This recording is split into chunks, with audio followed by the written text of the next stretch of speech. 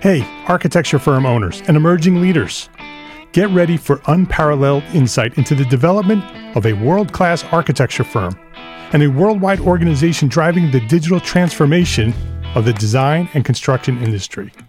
With Build Smart, the podcast that's changing how our profession operates. We share the incredible stories behind innovation in the building industry with my friend and co-host, Patrick McLaney, FAIA, former CEO of the international architecture firm, HOK. You know, Yamasaki's office or firm lasted during his lifetime. And when he passed away, I think that was the end of the Yamasaki office. Helmut did not want that. He wanted a firm that would live out and grow beyond the founders. In Season 1, discover the untold stories behind HOK's meteoric rise, from 150 employees in St. Louis to a powerhouse with over 1,900 staff members and 27 offices worldwide. You know, they weren't as polite as the Kojima people. That was just boom. And anytime you have a creditor, whether it's Kojima or the bank, that wants their money, unless you can raise money someplace else, you are out of business. Bankrupt. And hold on tight for Season 2, where Patrick takes us on a new adventure as chairman of Building Smart International, shaping the future of digital transformation in the design, construction, and operation of built assets. Ian Howell, Ken Harold, and I, Ken was my technical representative from HOK. The three of us took a tour of Europe of 5 cities in 5 days. Very busy time.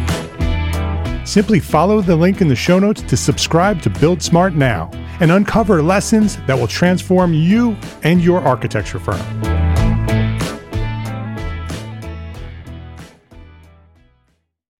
We built Entree Architect Academy for you, the small firm architect, with the business resources and training you need and a community of supportive, friendly, sharing architects just like you. Entree Architect Academy. To learn more, go to the homepage at entrearchitect.com. Entree Architect Podcast, episode 170.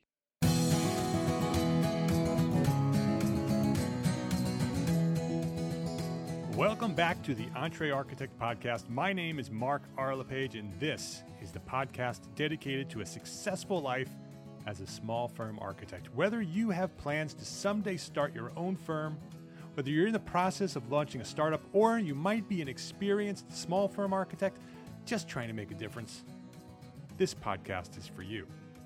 My goal is to inspire you to build a better business so that you may pursue your purpose with passion and live the life of your dreams. And we're back with another episode of our new podcast series called The Entrepreneur Architect, where I interview you, members of the Entree Architect community. I want to know your story. I want to give you an opportunity to share some of your knowledge. So each guest will share their story, and then they're going to answer a series of questions that will help them provide valuable information about their lives, about their career as a small firm architect. This week at Entree Architect Podcast, Kurt Kruger, Entrepreneur Architect. This episode of Entree Architect Podcast is supported by our platform sponsors, FreshBooks, NCARB, BQE Software, and ARCAT. FreshBooks. Get organized, save time invoicing, and get paid faster. Learn more at entrearchitect.com/FreshBooks. And NCARB, helping architects reach their career goals. Learn more at entrearchitect.com/NCARB. And BQE Software, the makers of ArchiOffice, office and project management software designed specifically for architects. Learn more at entrearchitect.com/BQE. And ARCAT, the leading online resource for free building product information. Learn more at entrearchitect.com/ARCAT. Kurt Kruger, welcome to Entree Architect Podcast. Thank you, Mark. Great to be here. It's great to have you here. This is another of the Entrepreneur Architect series here at Entree Architect Podcast.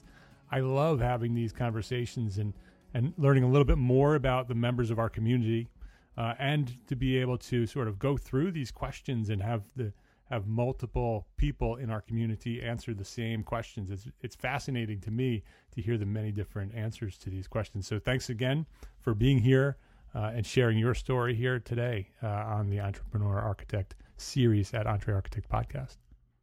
Great. I'm excited about it. So let's start. Let's start with your story, like we do with every podcast here. Share your origin story. Tell us a little bit more about you and your firm, and then go back to where you discovered architecture, what inspired you to become an architect, and that story of the journey from that point to where you find yourself today.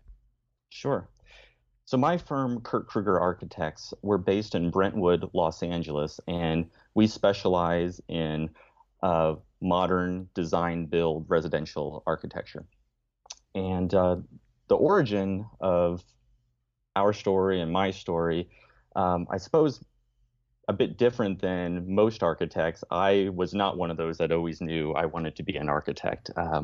I grew up in a small town in mid-Missouri called Mexico, Missouri. So I had no idea that architecture was even a profession. There was no architect in my small town. Didn't know anything about it. I was just growing up that kid that was artistic, that could draw, but that was about it.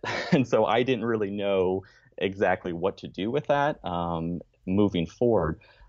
When I was in my junior year of high school, I had a very perceptive teacher that pointed out to me, it was in a geometry class, and I was horrible at math. Algebras and everything else, I just didn't, it was way over my head. But for some reason, geometry was very visual to me. I could get that. I could guess at those answers. And in the other equation, I could never guess at those maths. So she just put two and two together, and she said, hey, have you ever thought about being an architect? Like, no, what is that? So she said, well, you might want to try taking some of the classes at our local vocational school, which was connected to the high school, just for some basic drafting classes, see how you like it.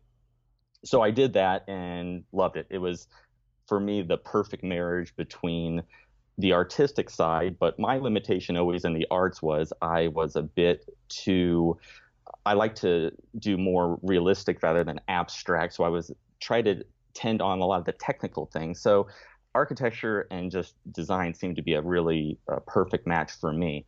And so that led me then to go to college one state over at Kansas State University, where, again, it was just something clicked with me. And I'm not sure exactly what it was. I think I enjoyed doing that. I enjoyed the drawing, the designing of it. And for me, being, an average student in growing up and through high school, for some reason, that changed in college, and I excelled in there. And I think that happens with a lot of people that find what it is, they combine what it is that they love, and they just work hard at it and magically get pretty good at it. Yeah, and you find your passion, and you start pursuing it. Yeah, absolutely. And so, with that hard work, I think you learn to love it more and you get better at it. So from there, one of the things that I did my third year in school, I interned. I saw a lecture by this great regional architect that's based in Raleigh, North Carolina, named Frank Harmon. And I saw him lecture at our school, and I really loved what he talked about, especially with design build and being able to make things and having his workers and students working with him to do that. So I interned there for a semester and a summer, doing just that. And I even got to go back the following winter break and help build and install some modern hurricane shutters down at a house that we did down in South Carolina. So that was very fun. So for me, what I was starting to learn as I was in school, I loved design. I love, many aspects of architecture, but what I always tended to gravitate towards was more of the side of making, of construction, building. So that to me was the exciting part, seeing things go up in the field. So from there, when I graduated from architecture school, rather than getting the office job, it frustrated the heck out of my parents, but I worked for this guy that was actually an architect. He's a teacher named Dan Rockhill in Lawrence, Kansas, and he's most known for being a teacher there, but he runs a studio called Studio 804 where they do design build projects. That's their thesis. But anyway, on the side, he had his own practice that he had other graduates that would do work for him. And literally, we would be wielding the hammers out in the field, building things. And in a short period of time, we built several houses from the ground up.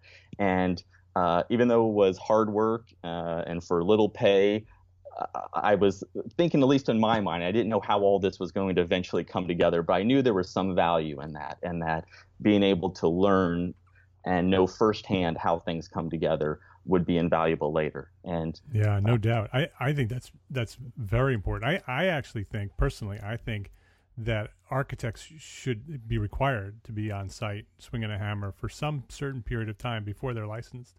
That's just a personal feeling of mine. I did the same thing for several years, intentionally to learn that part of the business. And for me, it's about the psychology of the contractor, to learn how they think about us. It gives you so much information to be able to interact with them later as we become architects. Yeah, absolutely. And there is, because there is that disconnect that I think often happens, in a friction that happens between the field and architects, where you hear, expletives being made about the architects or designers that they have no idea how this stuff really comes together. So yes, being able to be out there and learning that directly, you have a response to those things. You know how it's done. Right.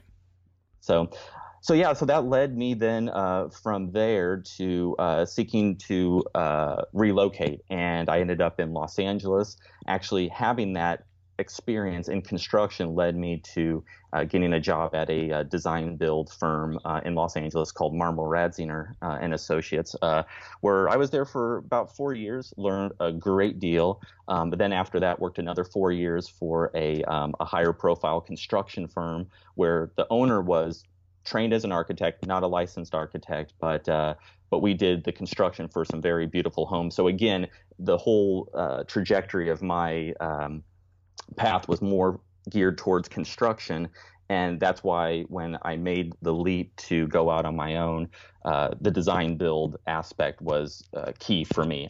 I quite honestly, I don't even know really much other way. I've done it the other way, but it just feels so, for me, uncomfortable not being able to have that direct control and access to the site. What pulled you out to LA?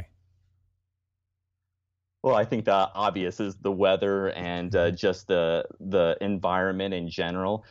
There was also, of course, there's opportunities. LA is one of those, places where there's a lot of different architects and people that are doing things here. But I also liked a bit of the experimentation and somewhat craziness that there can be out here. So, and I fell in love with it. I think people still think I'm a bit bizarre because LA tends to be one of those cities that it has a lot of nice aspects, but people know of all the awful things about the traffic and things like that and the sprawl. But really, there are so many other things that are here that you learn to appreciate, especially in the field of architecture, with the history of mid-century modernism that's here, among other things. There's a lot of things to love, and I just fell for it.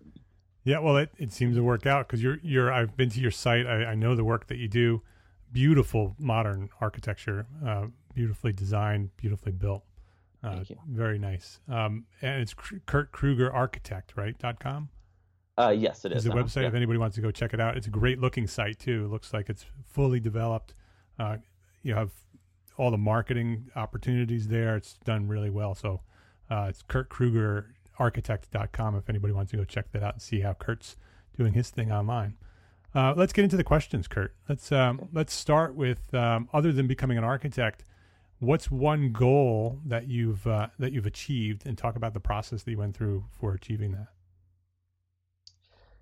Yeah, the one that, and it's still a goal that's in progress, but one that we've made some groundwork on, is taking the structure that we have as far as design build and moving that into a architect as developer type of format, where we're our own clients and being able to work on projects on our own.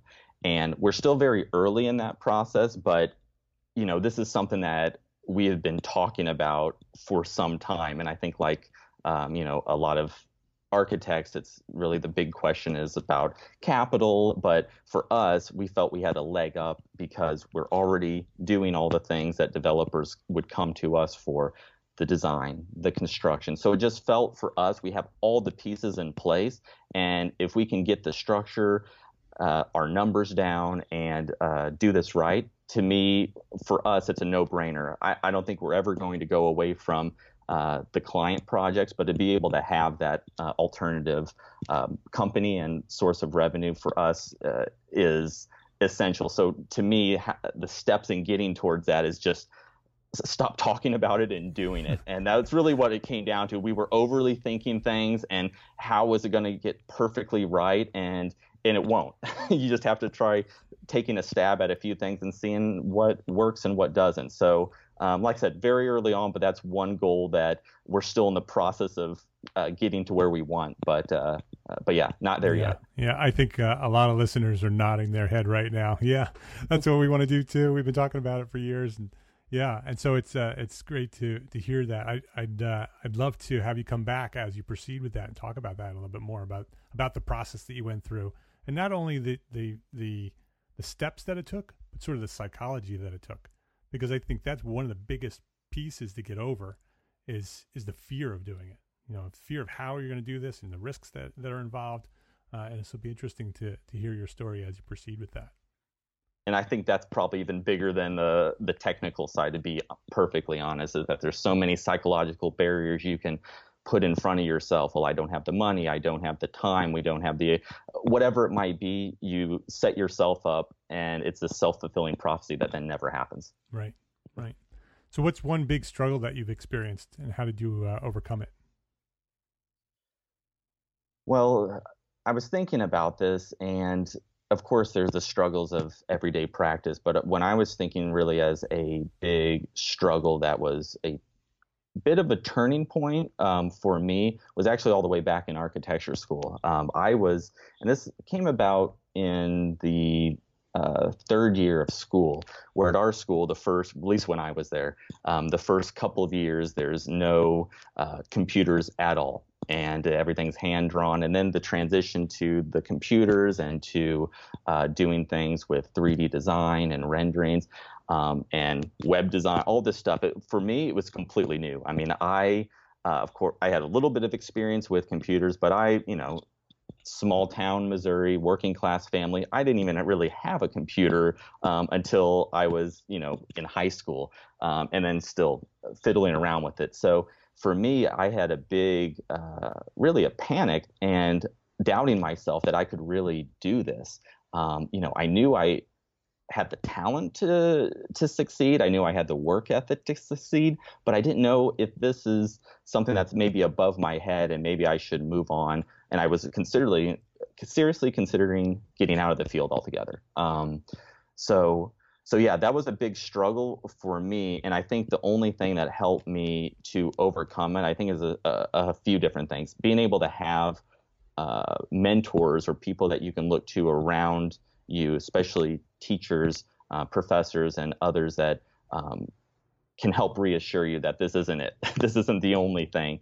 And I had also to keep telling myself, okay, I know that, I would like to think, and I told myself at the time, that it would get easier as I got out of this, as design is not only cool renderings, design is not, and that architecture has more to offer than that. And so I just had to push through it, persevere, and get through. But that was a time that I didn't know if I would move on in this field or not.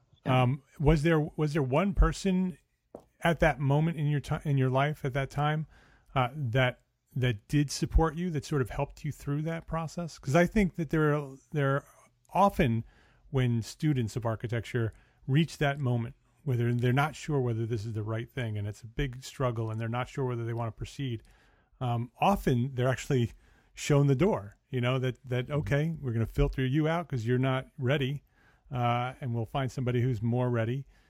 Was there somebody there who was supporting you and helping you through the process? Absolutely. And there was a new professor that was at my school that he was my studio instructor and, a younger teacher. And for reasons that I had no idea and still don't know why, in a way, he a bit took me under his wing and sort of helped me really rethink the way that I understand architecture and design, and not to be so focused on the things that were limiting me, but to really rethink. And it gave me confidence. I think so much of being able to succeed in this field is both mentorship, but also having models and inspiration of people that have done it before. So he was also someone that was quite accomplished as far as even in his young career at that time of in architecture and building things. So there was a big inspiration for me, as well as being able to help model my career. Even though my path went differently, it was still something that was a huge inspiration for me. And I'm, forever grateful for that. And I think more people need mentors like that. Yeah. Who was it? Can you say? Oh, yeah, absolutely. Yeah. His name was Alan Purvis. And he was a professor at Kansas State University. I'm still friends with him today. And so like I said, probably the best instructor I've ever had, let alone mentor. Yeah, I'm glad he was there. Let's take a quick break here to say thank you to our platform sponsors here at Entre Architect: ARCAT, FreshBooks, NCARB, and BQE Software. You already know all about ARCAT and their free BIM objects and their CAD details and their specifications and product information, all free, ready for you to use. Well, today I want to share something new from ARCAT. It's called Charrette. Charrette is a tool for sharing and collaborating with your colleagues and clients online in real time. You can upload photos and files, share specs and product information directly from the ARCAT database, as well as from other sources on the internet. I've been playing with Charrette in beta for a while now, and it's really cool, and now it's available to you. I encourage you to go check it out. Visit ARCAT online and click the Charrette icon right there on the homepage. And like everything offered at ARCAT, Charrette is a free tool for us small firm architects too. Learn more at entrearchitect.com/ARCAT. 192 hours. You wish you had that much free time? That works out to about 2 business days every month. And when you're a small firm architect using FreshBooks cloud accounting software, that's the amount of administration time that you could save in 2017. That's time that you can spend doing the things you love, like being an architect. FreshBooks makes it simple to send invoices, post your expenses automatically, track your time for your whole team by project, and get organized with reports, communication, and notifications. Sign up for a free 30-day unrestricted trial and get ready for the simplest way to be more productive, organized, and most importantly, get paid faster. Visit entrearchitect.com/FreshBooks to access FreshBooks for free. And be sure to enter Entre Architect in the How Did You Hear About Us section. Do you know someone in your firm who's always dreamed of getting licensed, but was unable to complete the experience requirements? Well, maybe that person's you. Now you can get back on track with NCARB's new AXP portfolio. With this option, seasoned professionals can complete the Architectural Experience Program, the AXP, formerly known as the IDP, by submitting an online portfolio. Along with meeting your state's education and examination requirements, the portfolio will help you and your employees get one step closer to becoming a licensed architect. Learn more about NCARB's AXP portfolio at entrearchitect.com/NCARB. One of the most often requested resources here at Entre Architect is project management software. How do we keep our projects and our people organized while we grow as entrepreneur architects? BQE Software, an AIA Advantage partner and the makers of ArchiOffice, will show us how. ArchiOffice is the only office and project management software designed specifically for architects. It will help us manage people and projects and allow us to focus on designing great architecture. Whether you're working remotely or on site, ArchiOffice allows you to monitor the status of your projects and tasks and send out invoices in an accurate and timely manner. Entre Architect podcast listeners can get a fully functional 15-day trial of ArchiOffice today at entrearchitect.com/BQE. ARCAT, FreshBooks, NCARB, and BQE software. Please visit our platform sponsors today and thank them for supporting you, the Entre Architect community. How about an aha moment? What something that sort of, shook you up? You sort of had an opportunity come to mind, and what did you do to turn that aha moment into a success? The aha moments, I seem to have these different sort of more mini aha moments, whether it be with reading new books or doing different things. But when I think about probably the biggest aha moment, it's sort of, and it may not have been a moment, but it's more of starting to put two and two together. And that was largely the more I was around construction or architects that were doing the building, it just started to make so much more sense to me, and it made more sense to the way that we traditionally do it, that I was just in my mind, yes, this is why they do it this way. They have more control over the process. They, the work tends to turn out or can turn out better because they have direct access to the site, the subs. They can control the budgets, the schedule. So there's so many things that, to me, it was, for me, the logical way of work. It wasn't that, oh, this is the abnormal and only, you have some over here that do it. That, to me, is the way that I thought it should be done. And it's the only way that I've proceeded as moving forward, just because of all the advantages of it. How is your firm structured? Is it a separate company? Do you have a separate general contracting license, or is it all one company? Yeah, it's a separate company. So we have the architecture company, we have the general contracting company that are separate, under separate contracts. Now, when we get into the development work, that's a bit different than this. But as far as the design build, yes, they're both separate. And yeah, it's myself. I head up the company that is the architecture company, and then my business partner, he's the licensed general contractor, and that's how we have it set up. And there's a variety of reasons for that, but as people know about insurance, liability, and I still get pushback from my carrier about even having design build on my website as an architect, but hopefully they're not listening to this. And how do you market it? Do you market it as this is how we do it, and you just do it that way, and you present both proposals at the same time, or are you presenting it as an architecture firm and then leading them into a construction process?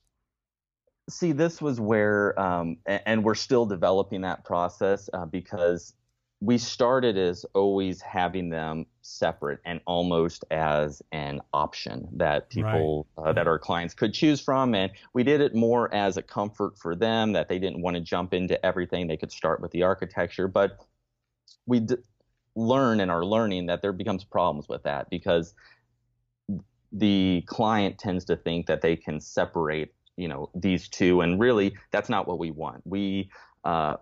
And we still, at certain times, if the client is more interested in just the architectural services or the construction services on special projects, do it that way. But we're getting to the point where it's not an option. And to work with us, it's design build. That's what we do. We don't provide the traditional services, whether traditional general contracting or traditional architectural services. It's all in the same. So you either hire us for both or you don't hire us at all. Yeah.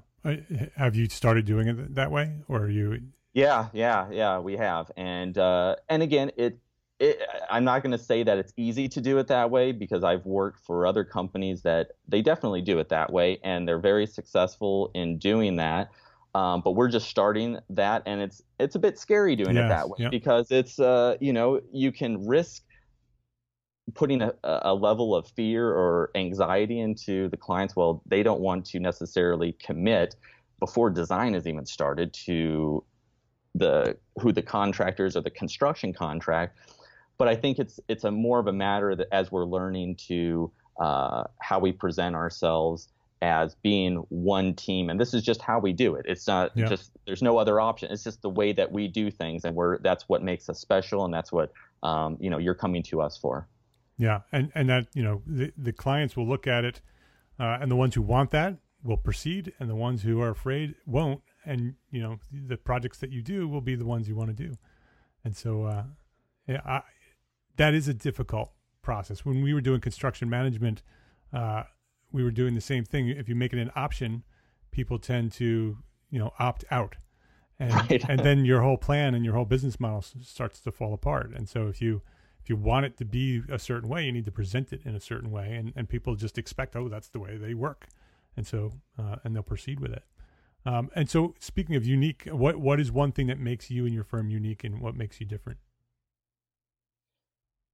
Yeah, the main thing that I always go back to is the method that we use. So obviously we're design build, but we're architect-led design build in every sense of the word, in that's what really carries the day with everything we do. And we have an interesting team of people that we work with in-house. So there's myself, the architect and designer, my business partner who has actually a structural engineering background and is also a general contractor. We have on our team site superintendents and field people that are licensed electricians and framers. So there's a lot of knowledge that gets brought to the table, and that's what I always love about design and the process. And for me, in a way, something that makes us a bit unique is that we're able to improvise quite a bit during construction without this fear, apprehension of costly change orders or time delays or anything like that. It's just built in as part of our process. So in turn, we tend to deliver projects. We come up with a concept and a design, so we understand the basics of what the big idea of the project is. But one of the advantages that we have and that we build it is that we can move faster into moving this into permitting and construction, because a lot of those items we have full control over how things are going to be done. So if things haven't all been figured out, that's okay, because it's part of the process that we then select those finishes along the ways. We work out these details. We know what the bones are, and we know what the concept is, but now when we're executing it, we can make those modifications and are able to control it a lot better. How big's the firm? Yeah, so for the architectural staff in the office, it's myself plus two other in-house architects, and then we have some remote or outside help as needed. So we stay lean and mean on the architectural side. On the construction side, that's the one that fluctuates a little bit more depending on the need. We used to have a much larger in the field staff, but now we've tried to bring that down to just a few. So there's of course, my business partner, who's a general contractor. We have in-house bookkeeper, accounting, and then we also have one other project manager, and then in-site field supervisor. So all in all, it's probably a team of around 12 total. And how did you find your partner? Is that somebody that you sort of develop the idea together with, or did you have the idea and then go look for a partner who could help you with the construction side? No, I wish it was that planned out, but it really wasn't. We had met on when I started working at the company that I worked for prior to going out on my own. And so that was a good 4 years before we ever decided to do anything together. And we were working on a project in Long Beach called Hotel Maya, it was kind of crazy. We just, as a construction company, rather than being in our offices, we moved into the trailer. We're out at the site just working out, because this was fast track. We had to figure everything out. So we relocated our office to the on-site trailer.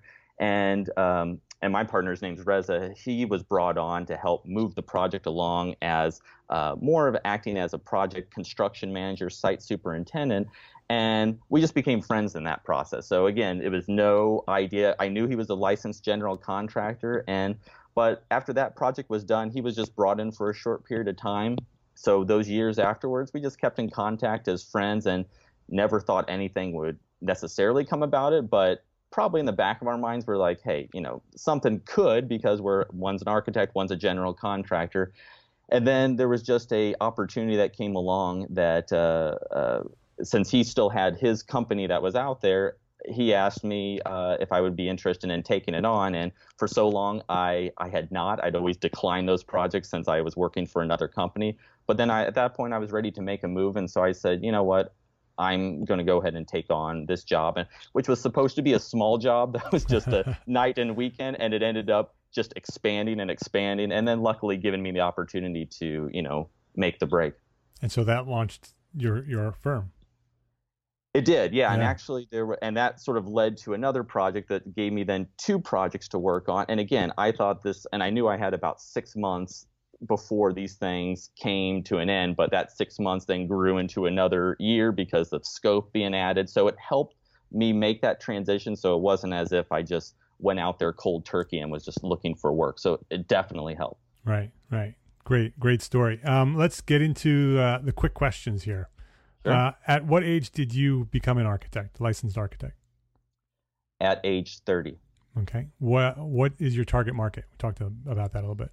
My target market is Brentwood, Los Angeles, California. It's where our office is. It's where most of our projects are, and we target single-family, modern residential design. Stipulated sum, hourly, or percentage-based fee? This has been something that's been a work in progress. So I prefer, when it works well, the stipulated sum. I've actually been using the hybrid proposal that, Mark, that you've created, and that works really well. Sometimes the percentage I find works. What I don't like about the hourly is that if you have a good client and they're happy with it, then great. But even the ones that sign up for it, many times I find they come back, question the hours, or you find yourself almost feeling that you have to be watching the clock. And I don't like working that way. We track our hours, but I don't want to feel like I have to rush through something just because, I feel I can or cannot bill for it. Yeah. As a design build firm, have you ever worked as an all-inclusive price? So a client will come to you and you do one price in the whole project, design and build. Yes, absolutely. And that's one of the things that we have done that, and we're working on how to structure that in a better way, because I also am very mindful of not trying to undercut or compromise our field, because I don't think that the advantage of design build is that you're getting a better cost and that you're getting a cheaper architect. For me, there's so many other advantages that come with the process of all the things of smoother process, less finger pointing, less drama, and a better project, that I don't feel there's still just as much work. It's just in a different way. So we don't try to say, okay, well, we'll cut the architectural fees just so that we get the construction contract. Not at all. And in that way, that's why it becomes a bit more challenging to do it all as one, because if you're a client and you see that, it's inevitably a larger number than someone that's just giving you a construction contract or giving you just an architectural contract. So there is that fear, but we're trying to work out ways to make that step a little bit easier, that maybe we have a smaller scope to ease them into the process, that they get to know us before they take on the overall contract. Yeah. Interesting. Other than architecture, what makes you happy? I really love the outdoors. I love traveling.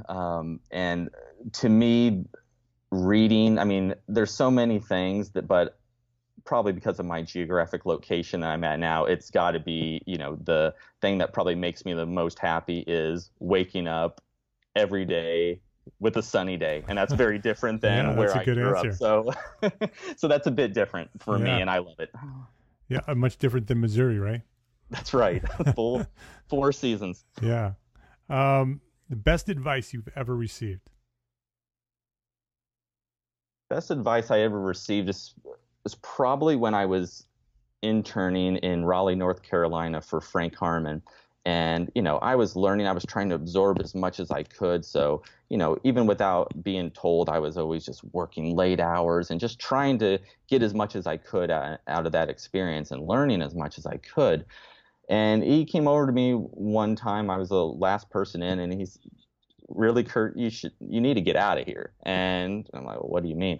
This is great. I'm, building models and learning all this stuff. He's like, no, you're going to learn far more outside of this office than you ever will inside. So explore, travel, do things. And that really started a habit for me of doing just that. Exploring new places. It doesn't have to be far, even driving distance, studying the history of the place, really observing. And he was right. It did that. There's only so much you can learn in books and in the office, that to get out and to learn the world will feed back into what you do, both in your practice as well as personally. And it's more fulfilling. Yeah. What is one personal habit or a daily routine that contributes to your success?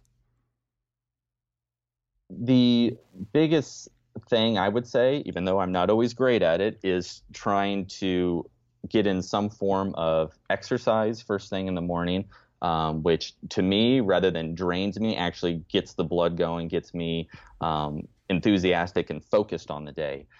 And then the other thing is a habit of gratitude.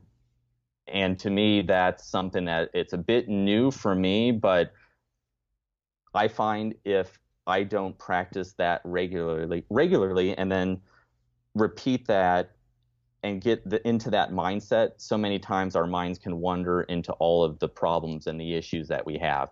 And to just think about all the great things that you have around you and how blessed we are to be doing what we do and to live where we live at this time, it just changes your perspective about the day, and it gets you into a much better mindset. Otherwise, it's very quick to fall into that sulking mindset all day. Yeah, that's a very good one, especially for architects, because I think sometimes we get so deep into what we're doing and the struggles that we have, that a daily routine of gratitude is something that could help us pull out of that every once in a while and focus on the things that we do have.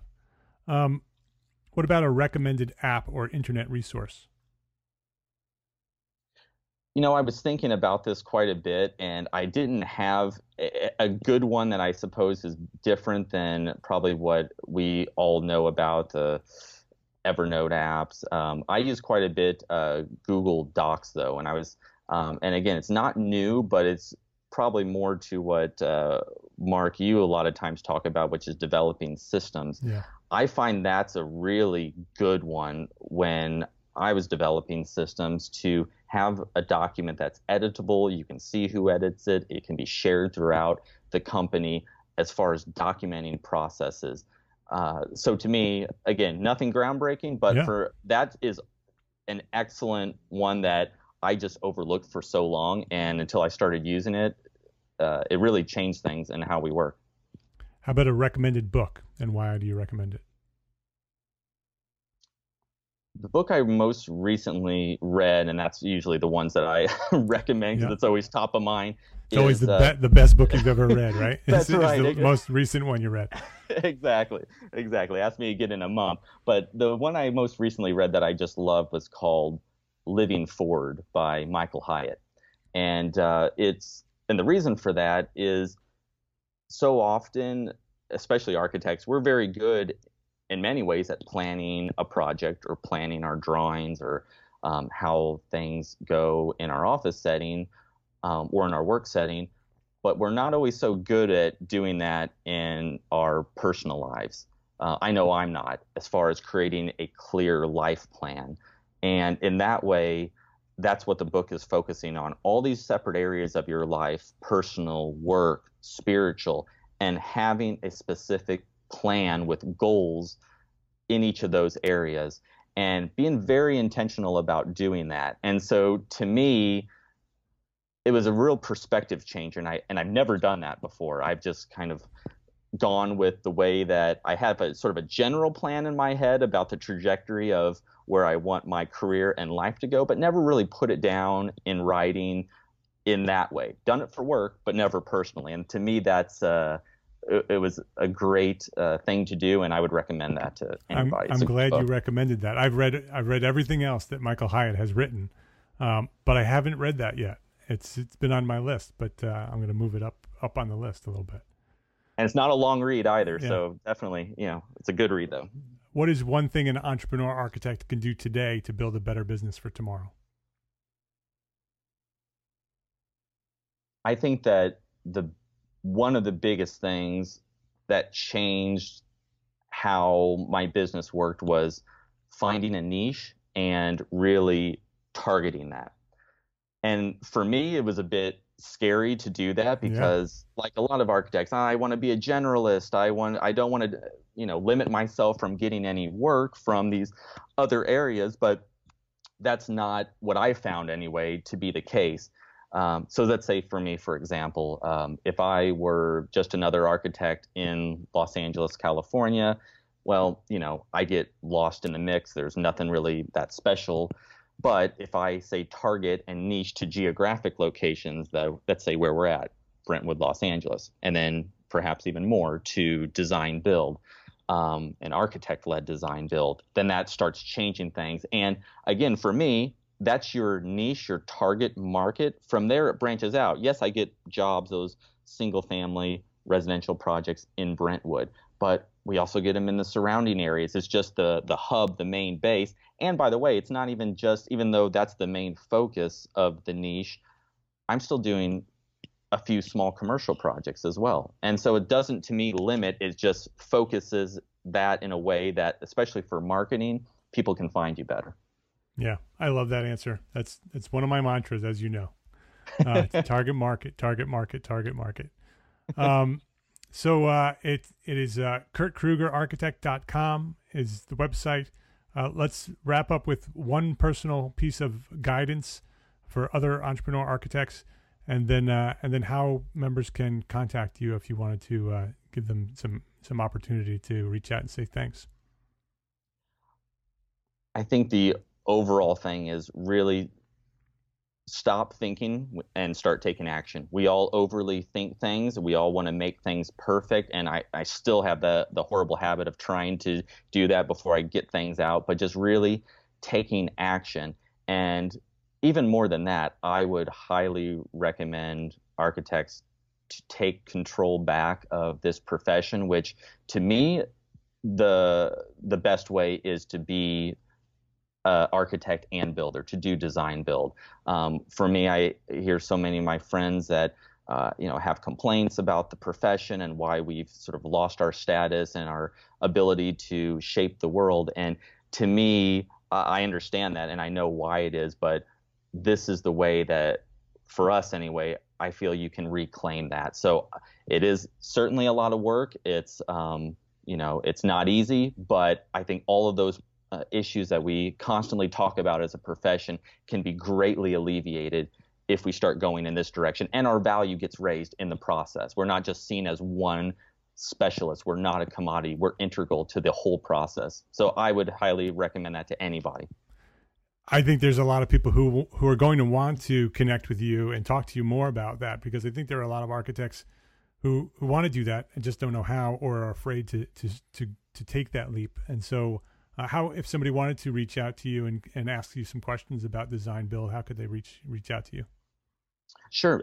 Best way, you could contact me either through email, Twitter, or Instagram are probably the best ways, and I can give you that information rather than trying to spell it all out in a podcast. We'll have that on the show notes. You are episode 170, and so entrearchitect.com/episode 170 will have all the contact information for Kurt, and you can go there and click over. So Kurt, thank you very, very much for spending a little bit of time with me here today, sharing your knowledge with the EntreArchitect podcast community. Thank you, Mark. This has been great. If you liked what we shared here today, complete show notes and a direct link to download this episode will be found at entrearchitect.com/episode 170. And you can find all the episodes in the archives at entrearchitect.com/podcast. Every episode we've ever done, all 170 of them, are there for you to share. Hey, and share. Please do share. Share a link. Share this link for this episode, episode 170, entrearchitect.com/episode 170, and share any other episode that you think might be helpful to somebody you know. And if you're looking for a place where you belong as a small firm architect, I think you found us. We built EntreArchitect for you, the small firm architect, with the podcast, with the blog, the newsletter, and inside our private membership program for small firm architects, EntreArchitect Academy. We're sharing the information you need to build a better business and organizing powerful communities of architects just like you. EntreArchitect Academy is where you belong as a small firm architect, with the business resources and training you need and the private peer groups that will change your life as a small firm architect. EntreArchitect Academy. To learn more, visit the homepage at entrearchitect.com. My name is Mark R. LePage, and I am an entrepreneur architect, and I encourage you to build a better business so you can be a better architect. Love, learn, and share what you know. Thanks for listening. Have a great week.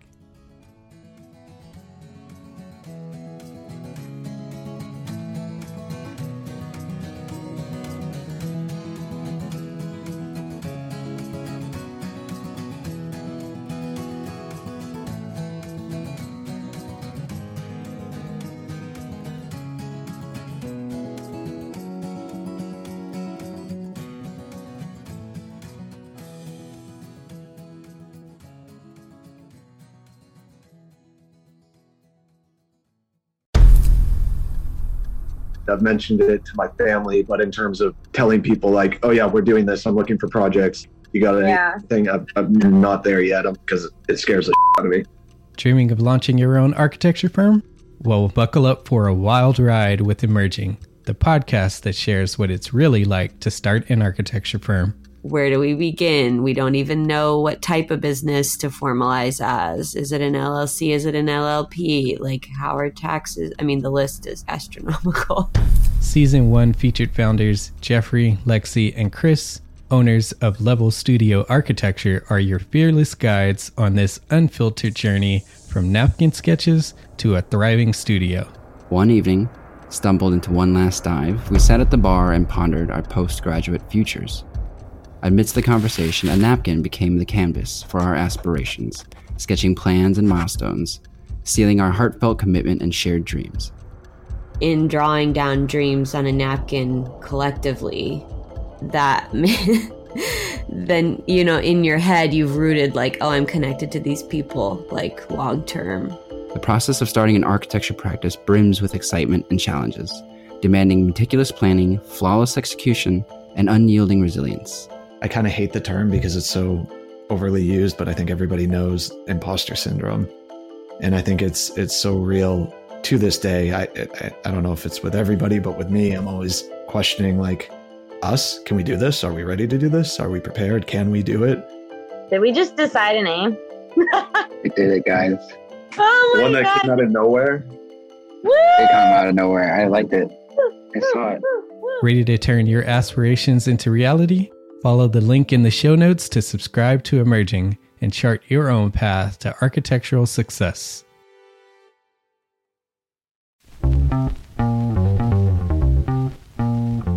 Calling all small firm architects. It's time to tap into your full potential with EntreArchitect's Context and Clarity, where inspiration meets innovation. Hey, it's Mark R. LePage, founder of EntreArchitect, and I'm inviting you to join my two favorite co-hosts, Jeff Eccles and Katie Kangas, as they bring together authors, experts, and thought leaders for electric conversations with entrepreneur architects around the globe. It's not just a podcast, it's a community where dreams meet action. There is a simple equation there. And what that did, just doing that basic calculation, was it allowed me to compare what I had actually saved in my retirement accounts to what I thought a possible projected annual spend might be. Artists are temperamental, so beautiful design is going to be a priority. When the job is done, we're going to actually need to live in the house, not live with the person who designed it. And so for me, the artistic skill, the architectural skill is most important. And so I would say that would be 60% of it, if not more.